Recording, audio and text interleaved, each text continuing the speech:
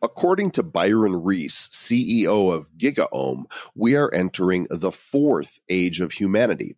TravBot 3000, what is the first age? The first age is becoming human, where Homo sapiens created language and beliefs. And the second age? The second age was becoming civilized, where humans created money.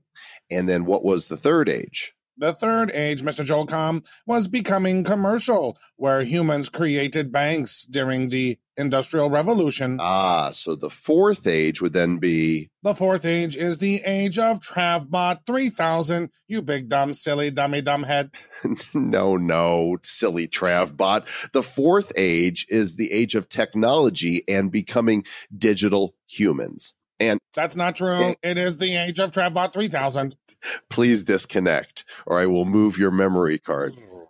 Today, you'll meet Byron Reese, and we'll go down the rabbit hole of artificial intelligence, machine learning, and discover how it all relates to blockchain. It's episode number 173 of the Bad Crypto Podcast. 5, 4, 3, 2, 1, 0, ignition. Who's bad?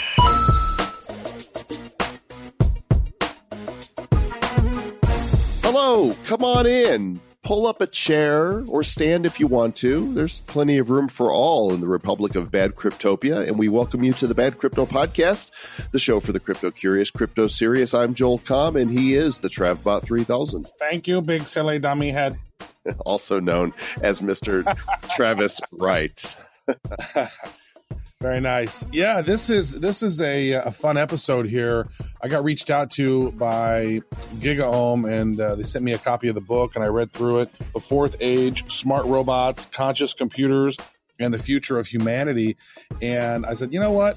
He didn't talk a whole lot about blockchain in the book. However, we do talk about blockchain in this interview.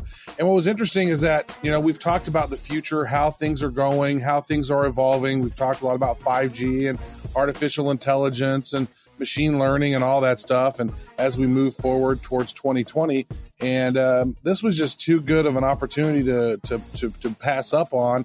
So I wanted to have Byron on the show, and you guys are going to enjoy this. Yep. Seriously, when we are futurists at heart, it's because we're technologists and because we're always looking at where we are going in society as a peoples and, as marketers.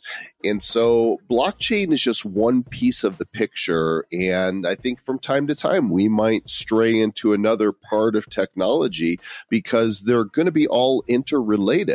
And you'll discover that as you listen to this interview today. It's going to be some really fascinating stuff. You might want to put down what else you're doing, especially if you're working. Nobody needs to work, right? Work is silly. That was so, 20th century. Yeah. So just listen, enjoy, and we'll see you on the other side.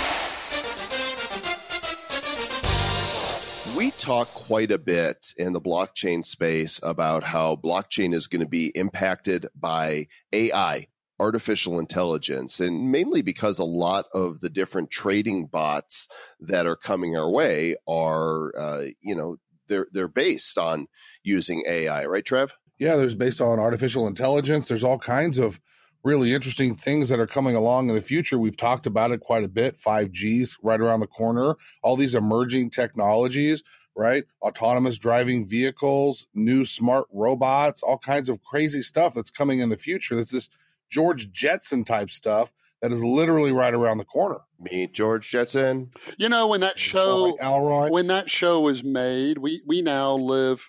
It was set 100 years in the future. This is Byron Reese, by the way. It's set 100 years in the future, and we now live closer to the time it was set in than when it was made. So I hope we are starting to get some of that stuff. Mind blown. Well, that is Byron Reese, and Byron is our guest today. We're actually going a little tangential today because we often do refer to artificial intelligence as part of blockchain, but really this talk today is going to be strictly about what Byron calls the fourth age. In fact, our guest is Byron Reese. The book that he's written is called The Fourth Age: Smart Robots, Conscious Computers, and the Future of Humanity. There's people who hope that the future is going to be a better era, and then there's people that reason that the future will be better. And Byron Reese is one of these people. He's a futurist. He's an optimist. He thinks we're approaching this fourth age of humanity that's going to be the best age ever. He's also the CEO of GigaOM, which is one of the world's top leading technology research companies. And the New York Times says his book is entertaining, engaging. Mr. Travis Wright actually read it last night. So Byron, welcome to Bad Crypto.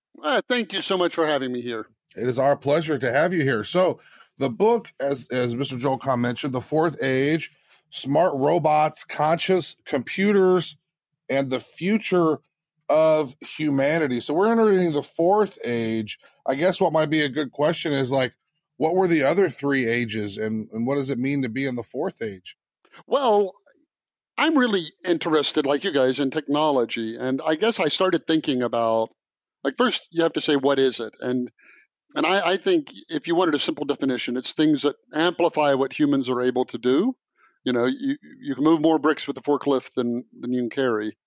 And we've had our productivity go up ever since we invented technology. But I think there have been 3 times in the past where we have built new technologies, either groups of them all at once, that are so profound, so big, that they really change us physically. They change our bodies. They change everything about us. They send humanity down a whole different path than it was going on before. And to give you just an example, I think the first one was when we got fire, we started cooking our food. And when we cooked our food, we ate a lot more. We grew our brains to these big brains, and we developed language. And language was our great technological breakthrough because we can coordinate our actions, we kind of became invincible. Like we could do podcasts. Exactly. Like 10 people can take down a mammoth if they can talk, whereas before they didn't. And I think that sent us on a whole different path. And I think it happened again when we got agriculture, because that gave us the city, and the city gave us the division of labor, which gave us prosperity. The city gave us warfare, interestingly. It gave us a whole bunch of stuff, and that changed us. And then I think the third time you had technological breakthroughs kind of that order, or when we got writing in the wheel, which came at the same exact time, interestingly. And the minute you had those two technologies, you had the ingredients you needed for a nation state. And that's why 5,000 years ago, all around the world, these empires just emerged out of nowhere because the technology was there. And so I was really curious if AI and robotics, and the reason I kind of single those out is with writing, we kind of outsource our memory. With cooking food, you outsource digestion. With AI, you're outsourcing human thought, and with robots, you're outsourcing human action. And I was really curious, like, what does it mean if you've got machines doing your thinking and your action? Then, like, what are we? And that's kind of the moment I think we're all in right now. You know, I remember as I was born in 1964, and so I kind of missed the hippie, freaky, Woodstock Revolution, although some of the best music came out of that. And I remember them talking about the new age being the age of Aquarius, where everybody would live in peace and harmony and understanding. And of course, that didn't really come to be. I think it's far more likely that the fourth age is the one that you described. Well, you do have to ask the question, like, why can't we all get along? Why do we still have all of the problems that we have? And a great many of them come from scarcity.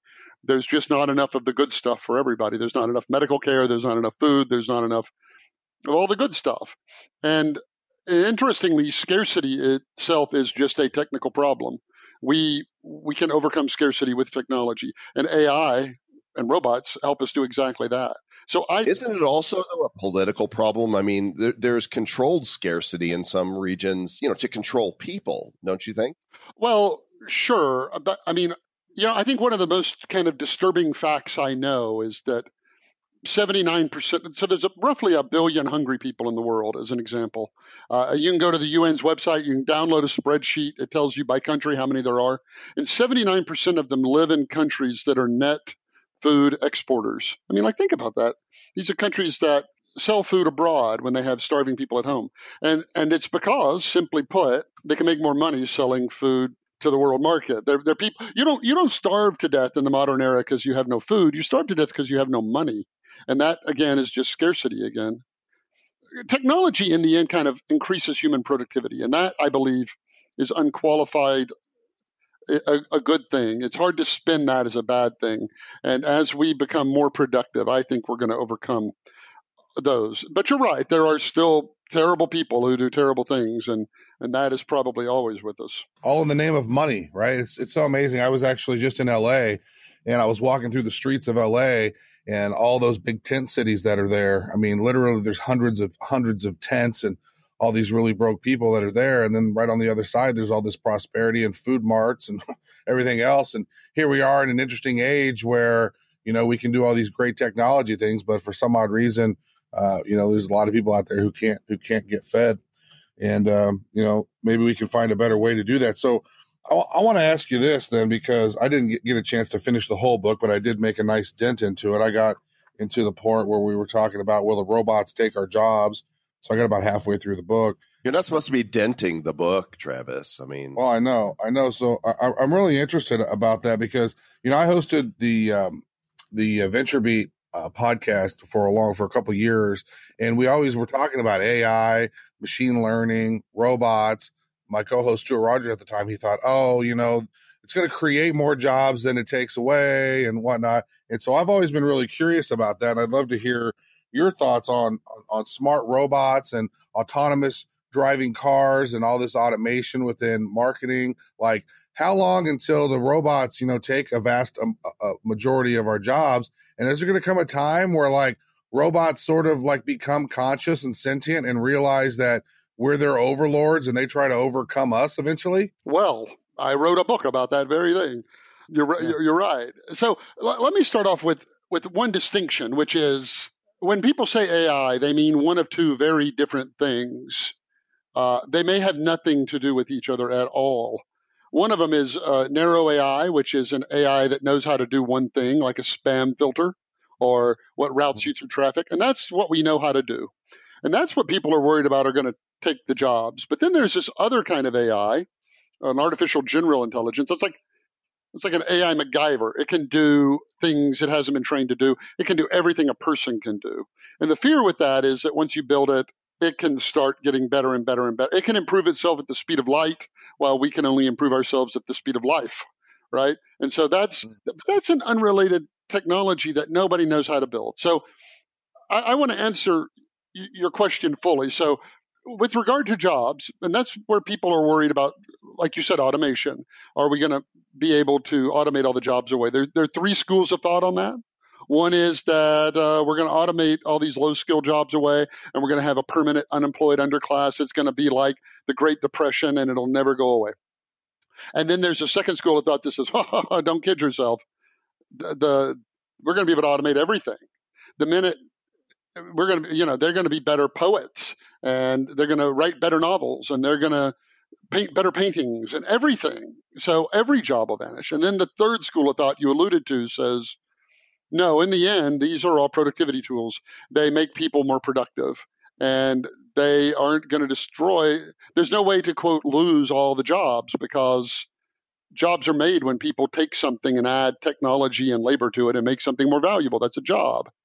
If you went back 25 years when the Mosaic browser came out, 25 years this year. Wow, don't we all feel old right now? Yeah. A quarter of centuries. And if you had said, hey, in a quarter of a century, 2 billion people are going to be like connected this way, what do you think is going to happen? If you had been a far-thinking individual, you might have said, well, the stockbrokers are going to have it hard, and the travel agents and the yellow pages and a few others, and you would have been right about everything. But what you would never have seen is Google and Amazon and eBay and Etsy and Airbnb and $25 trillion in wealth, 1 million jobs, and all of the rest. So it's always easier to see where jobs may be lost than all of the amazing things that are going to happen. I believe that the half-life of a job is about 40 years. I've taken some pains to try to figure this out. I think every 40 years, half the jobs vanish, 40 to 50 years. Between 1850 and 1900, it was a bunch of farm jobs. 1900 to 1950, farm jobs. 1950 to 2000, it was a bunch of manufacturing jobs, and so forth. So half the jobs are lost every 50 years. I personally don't think that rate is increasing or decreasing for that matter.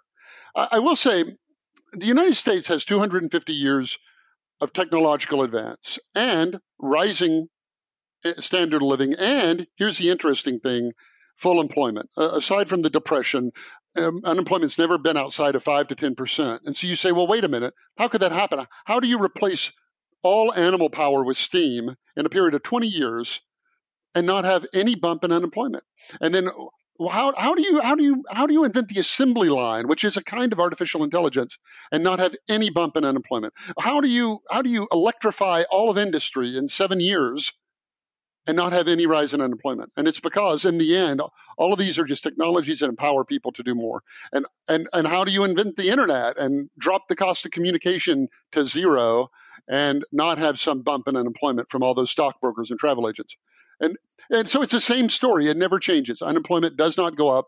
More technology increases productivity, and that can never be a bad thing. Still, we've grown up watching these dystopian films, right? Of, what's going to happen as artificial intelligence takes over, and, whether it's WALL-E, right, where everybody's being carted around and we all become fat, dumb, and happy, and, robots take over, or, whether it's a Terminator or any of these, we all have this notion that we're going to lose our humanity in this age of AI. In fact, I was reading a story just yesterday about, there's sex robots they're actually a thing now. And the story said that women can't tell the difference, so who needs men anymore?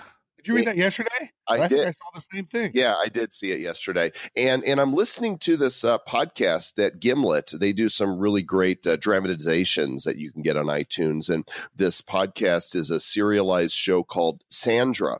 And Sandra is basically like a Siri or an Alexa. And I just shot, they're going off all over the place. Now people are like, don't say those words. Only behind the scenes, it's actually real people that have full access to your database that are giving people answers. And I'm not done with it yet, so I'm waiting to see where it goes. But there's certainly, these fears have been in the imagination of the public for years. What's going to keep them from becoming a reality? I think you're onto something in the sense that people watch all of that, all of those shows, and they start to think, that's what's going to happen. The 99% are going to get screwed over, and the 1% are going to make out like bandits, and all of the rest.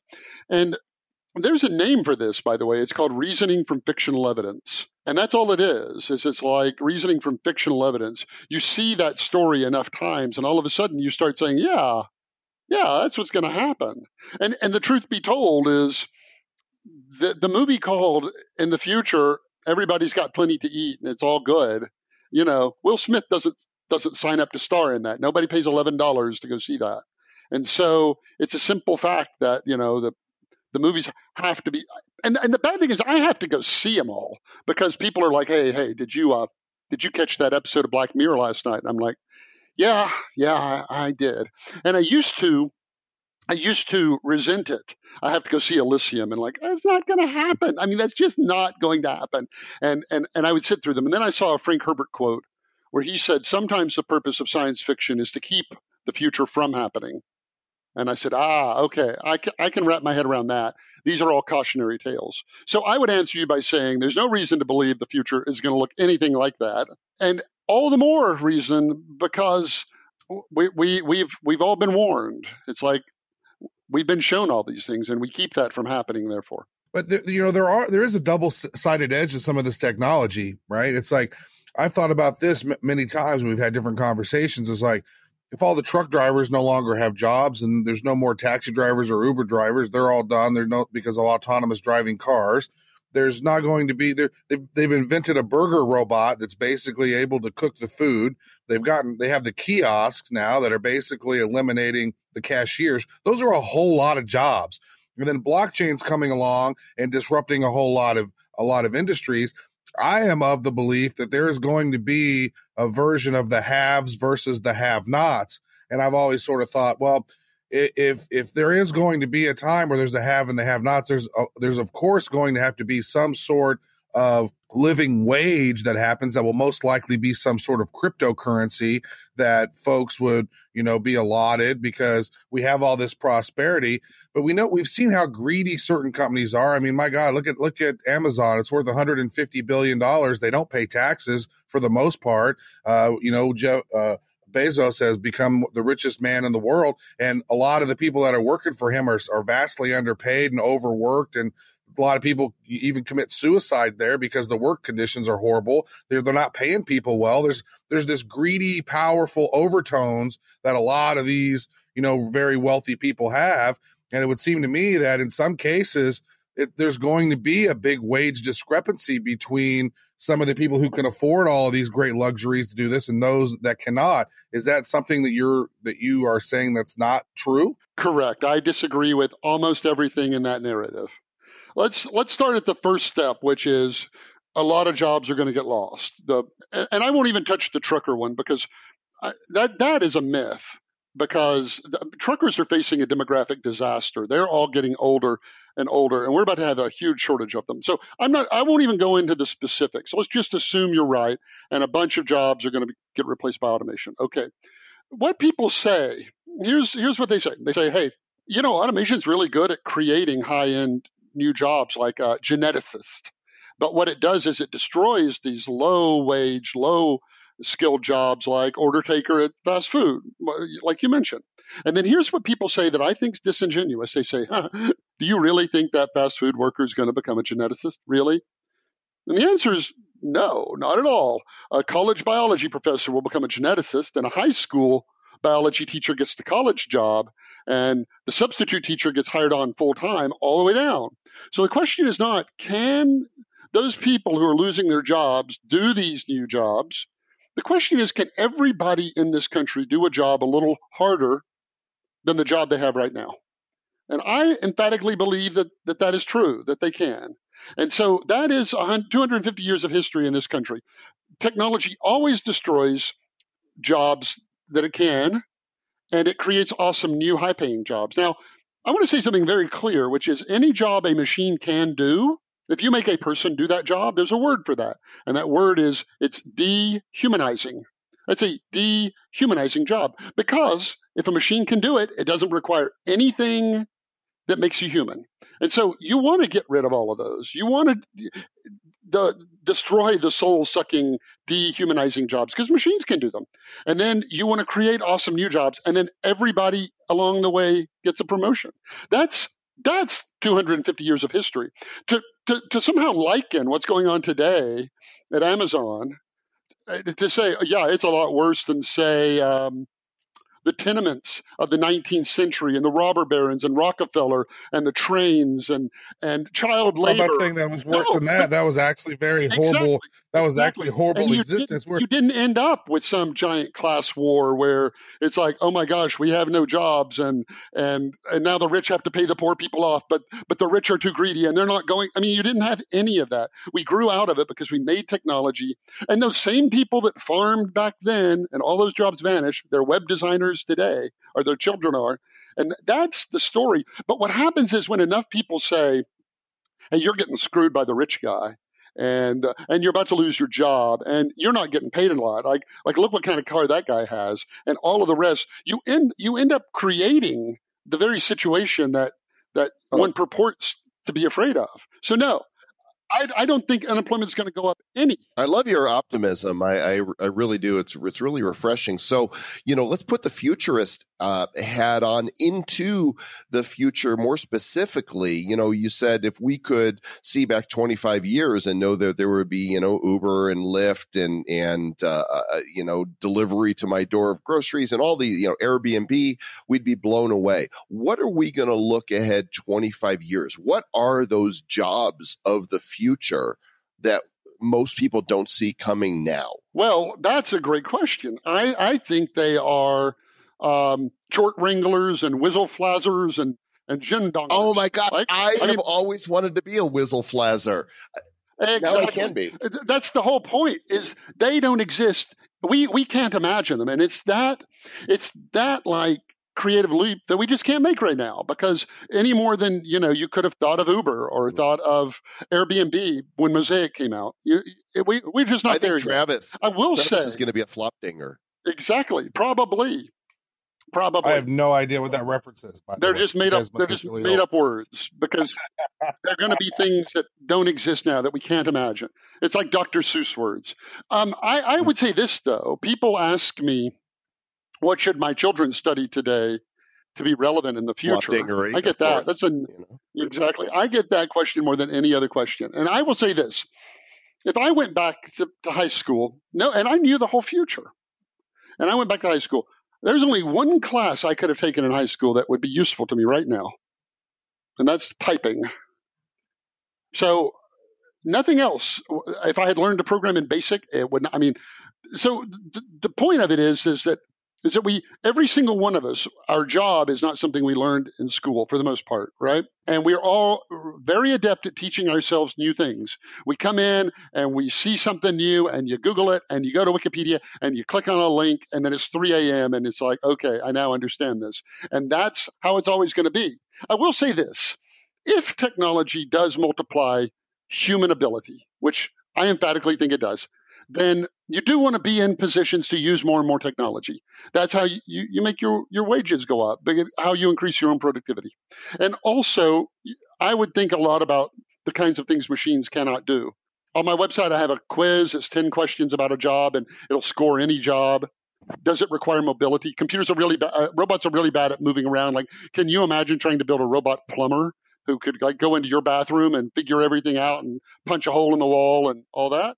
I am here to clear your drains, robot plumber. Exactly. That's a hard one. Robot plumber. Exactly.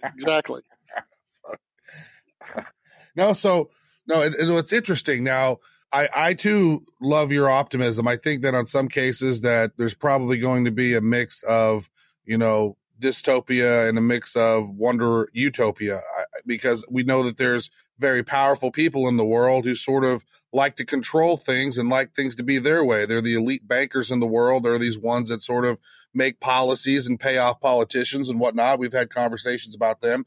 And the thing that concerns me is the use of robots in war and drones. I saw this one video one time where there's like basically this little drone robot that could lock on to anybody. And then once it got close, it just sort of like tapped you right in the temple and boom, you're done. And it's like, wow, I know that was fiction right there, but that could totally be done. And there's going to be some moronic, mad scientist type person who thinks that's a good idea to unleash into the world. And so I'd like to talk about what you think about the powers that be. War is the most profitable. If you're talking 250 years of history, war has been the most profitable industry in the past 250 years. Destroying things and rebuilding them is very good for defense contracts and very good for the government contractors and the defense institutes. And the security institutes. And so I'm really curious. I haven't got to this chapter about the use of robots in war, and I'd love to hear, what you think about that, because that's an area to me that's like, man, if they could just say, go get this guy with a future robot that they're, flying drone thing, it's going to be able to go do it and take out political enemies and whatnot. So there's a few things out there that that I've thought about that I'm like, there's some really crazy stuff that could happen, and I'd love to hear your opinion on it. I mean, I would agree with a lot of that. I would start by saying we've used AI in warfare for over 100 years. We've given robots the ability to kill people for over 100 years. They're called landmines. And the AI says if something weighs more than 50 pounds, blow up and kill it. And if somebody came along, and that's artificial intelligence, it's a simple one. And if somebody said, well, now we're going to make landmines that can sniff for gunpowder, so it has to be over 50 pounds and carry gunpowder, and then it'll blow up. You'd say, well, probably better. And then on and on and on and on and on. And so I think it's unquestionable these technologies will be applied to warfare. In fact, there's a quote-unquote debate going on about whether robots should be able to make kill decisions.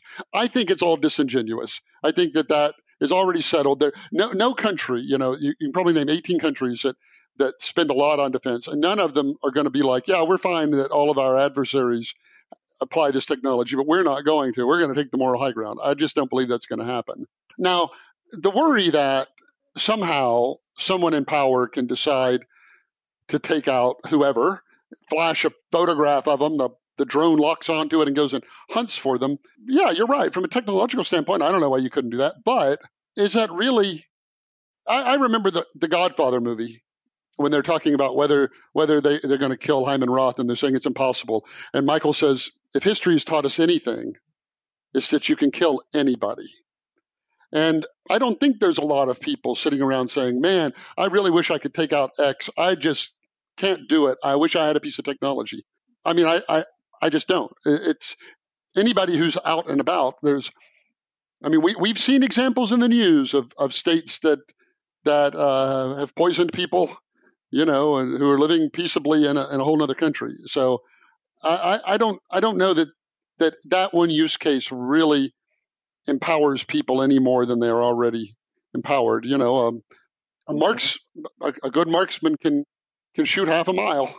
I mean, a lot of times it's not even humans that are in battle now. It's machines. Like, I mean, most of the damage that's happened in the Middle East has been through those drones, and those drones were piloted by dudes in Las Vegas in a shopping center that was basically a military center outlet. Like, and then they would basically like all day long be shooting stuff and then go home. And it's just crazy how remote that war can be, and with robots and stuff. So that was one question I definitely wanted to ask you, because to me, it's a powerful people, if they want to eliminate their enemies, they find ways to. I feel like because of the nature of the topic you talk about, you actually end up defending with your, optimistic attitude much of what's happening. And I think that's great. I want to address one more issue though, and that is our humanity, and reference back to this idea that these sex robots are becoming an actual thing. And I was surprised when I saw the story to see just how far they have actually, come along with this technology. They look amazing. I mean, like literally, they look real. Their faces are. How do we maintain our humanity when, one of the things that makes us uniquely human, that intimacy that we have with another, can be so easily seemingly replaced with a machine? I would start off by saying technology does change us. I mean, unquestionably. Did you know that our memories used to be vastly better than they are now? Mine was better before I went to college. And that what happened was, once we got writing, our memories went to pot. Plato was even predicted this. He said, with writing, you haven't made a system for remembering anything, only for reminding you of things. And I could give you other examples. And if you had asked people then, it's like, there was a Roman soldier who knew the names of all 15,000 of his troops and the names of all the family members. And he comes down to us as being a nice guy, not that he had a particularly good memory. And if you would ask those people, you would say, hey, in the future, you'll carry a supercomputer in your pocket, but you won't be able to remember your PIN. And they would say, no, I don't want that. My memory is like who I am. How could you even think about it? So I would say this. Why do you think we still read Shakespeare? And more than read it, like Leonardo DiCaprio stars in movies of Shakespeare. Like, why? Those stories were written 400 years ago. And the reason is we still know all those people, right? Those stories are about love and family and devotion and treachery and power struggles and all of that. And you could read them today, and we are those same exact people. What's changed in 400 years from those times? The fact that there's a good-looking robot now, that's nothing compared to what's happened over the last 400 years. Oh, you invented the telephone. Now you can talk to people and you don't have to see them face to face. I mean, everything has changed, and yet we haven't changed at all. So I think we're a deeply social species. I mean, that kind of goes without saying, and we crave contact with each other. There's a reason that solitary confinement is, considered a horrible punishment, because we crave even the company of other prisoners, right? And so there have been predictions about this all the time. The internet comes out and, what's going to keep people from just disappearing into Second Life and never coming back out? They say that about virtual reality helmets. What's going to keep them from putting it on and never taking it off? Well, it's because 0.1% are going to do that. But the rest of us, like, we want to live in the world and connect with real people. I had a question about this. So now with CRISPR and with DNA, and when we can go in, we can totally map out our DNA, right? And then I would assume in the future, there's going to be a time where we're going to be able to sort of make modifications to our DNA. We're going to be able to be super handsome. Actually, we'll have all the super long body parts that we want, and we'll be super amazing. But I also think that there might come a time where it's going to look like we're going to walk into the Star Trek or the Star Wars cantina, and there's going to be people who have like sort of modified their skin colors to blue. And like some people are going to be like, oh yeah, I've always wanted scales. And one dude's like, yeah, I want really badass horn, and I want, blue teeth. And like, I mean, people get crazy. You already see what people do with their hair and their body modifications now. Like, what are your thoughts on DNA modification in the future? Yeah, I mean, I'm not as worried about that specific case, because you can say, well, what percentage of people right now get tattoos on their face, for instance? And this, getting scales is even like more than that. That's still a really, really small part. But you're right that those technologies do allow us to make very quick nips and tucks into genetic code. I worry more about it like, airborne smallpox coming back or something like that, than somebody deciding they want, a third eye on the back of their head or something. Well, yeah, that's a whole other question that you just sort of opened up there now with all this technology and being able to do DNA changes and whatnot. Like, how long until like it's conceivable that like a pandemic level type of pathogen could be sort of created or something. So that's the one thing about this. When you look at the future, it's like sometimes I look at it through like, oh, it's going to be so amazing because there's all this great stuff. Then the other side of me, it depends on like my mood that day. I'm like, oh man, it could be so dark. It just depends on, I think, maybe rules and regulations, and maybe having altruistic governments that are allowing for the optimistic future. I don't know. It seems interesting to me to think about. I would say this, which is that there was a genetic bottleneck about 60 or 70,000 years ago. And by one estimate, humans were down to 1,000 breeding pairs. 1,000 breeding pairs. We were an endangered species. One disease could have wiped us out, and our survival was quite tenuous. And yet somehow we managed to claw our way through that. We invented agriculture. We made cities. We figured out a trick, which is how to do more and more with less and less labor. And we were able to feed more people and clothe more people and give more people long lives and all of the rest. And so for 10,000 years, we've had this amazing success story of applying technology to make the world better. And it turns out more people want to make it better than destroy it. That goes without saying, because if a majority of us, or even a sizable minority, wanted to destroy, it's easier to destroy something than to create. And the good news is almost everybody gets up and wants to make the world a little bit better, and a few people try to tear it down. And so for 10,000 years, things have gotten better. They have. And there's nothing to me to indicate that is somehow going to change.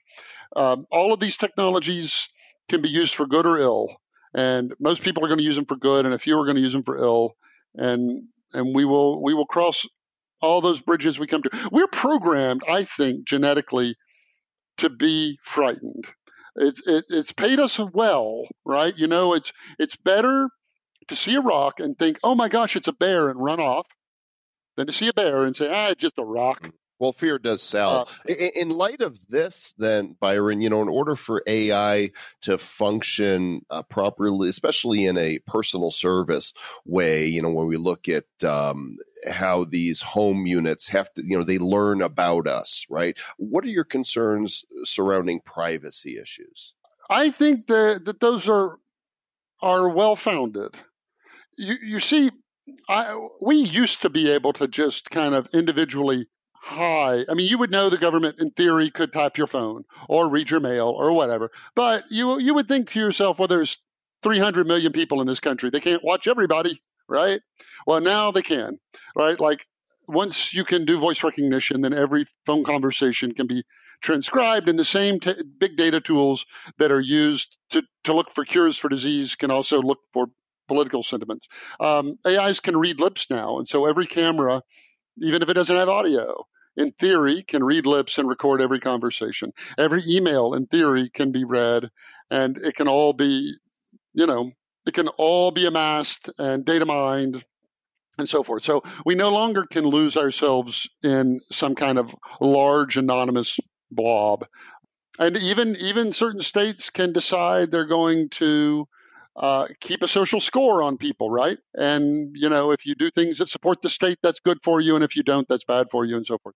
And so China's doing that, right? I mean, China is doing that. And so all of that, I think, what we have to do, though, like what Travis said a minute ago, is all we can do is kind of work in our own country, and we can work to pass laws, and we can continue to say that's important, and we can hold people accountable, and we can, I could tell you all kinds of ways you could have misused any technology, and we learn how to use it in a way that we all agree on, and it's never perfect, and we just feel our way through. But the price of liberty is eternal vigilance. I think that's never, the case here as well, that these tools can be used to build a giant surveillance state. And our job as concerned citizens is to make sure that doesn't happen. I agree. That's great stuff. Now, this is the Bad Crypto Podcast, and so far we've made no comments about blockchain or crypto. So let's maybe, before we wrap up here, what do you think about blockchain and cryptocurrency and digital money, impacting the future? And what do you think about, where this digital money path is headed for us overall as a civilization? Well, you guys are far more authorities on it than I. I am very bullish on blockchain, broadly speaking, as a technology. I think the ability of people to do transactions with each other that don't require an intermediary, a solution to the Byzantine general problem that you don't know what's true and what's not true. I think the fact that the blockchain in general makes that possible. And I'm sure much more eloquent people than me have come on and talked about what that means for property rights in the developing world, and what that means for contract enforcement, and what that means for all of these other things. I think that's incredibly powerful. I think it's a wonderful, wonderful piece of technology that will allow kind of this peer-to-peer world, this highly decentralized, distributed world that a lot of people want. It's kind of the technological teeth.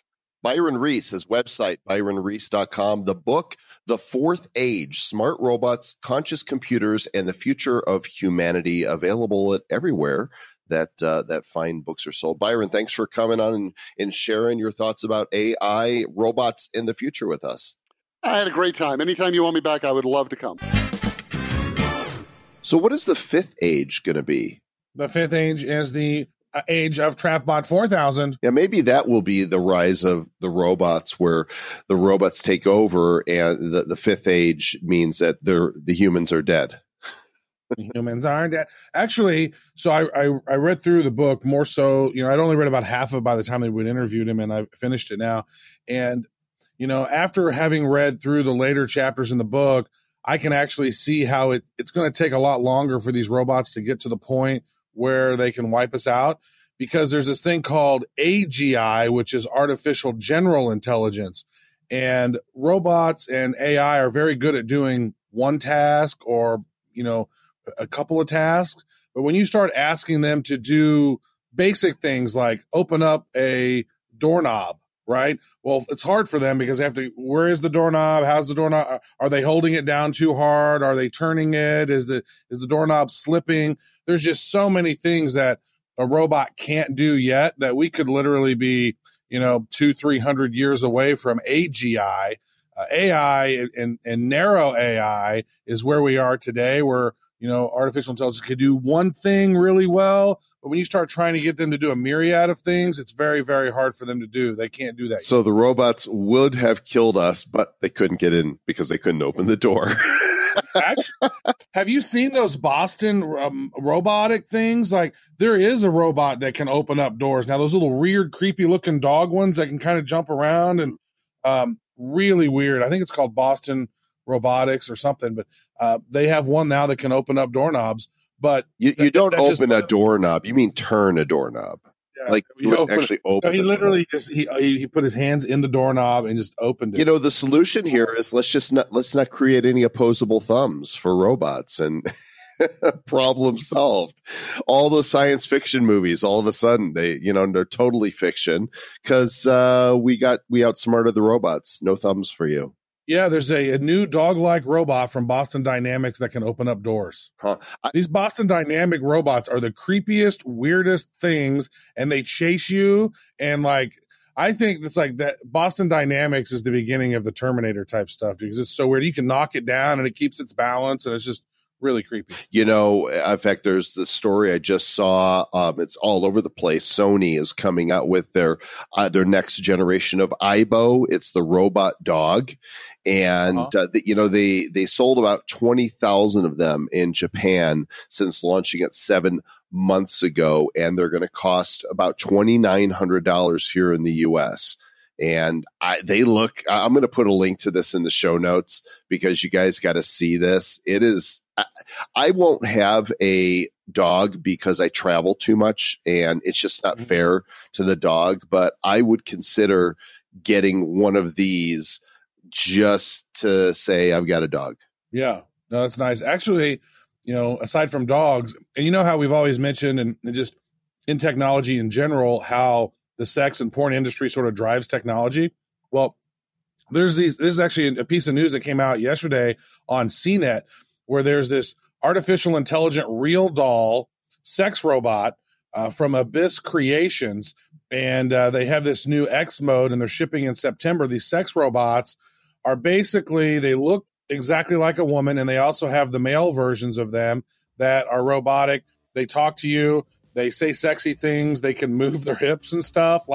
It's going to become like Demolition Man down the road where actual real organic sex is eliminated in some cultures just because these sex robots are going to, people are going to be so, nervous from talking to real people. They're like, yeah, I don't know. I'm kind of nervous to talk to that girl. She's really pretty. And I'm just going to bone my sex robot, And the sex robots are like $5-6 grand. They're not much. I mean, you think about how much you got to spend to take a woman out to all these dinners and movies and all this stuff, or you could spend $6 grand on a sex robot and not have to worry about that. I can get 2 Aibo dogs for that same price. I mean, those are man's best friend. Well, that's gross, Joel. You don't want to be having sex with a dog robot. That is sick. Man. Are you still jet lagged, Travis? Because you are so off the rails today. I'm not off the rails. You're on the rails. Well, that's all. On that note, I think we should end this. We've certainly given people more than enough to think about, and now they're going to be out there Googling robot dogs and sex robots. And and as Harmony, the sex robot, would say, stay back.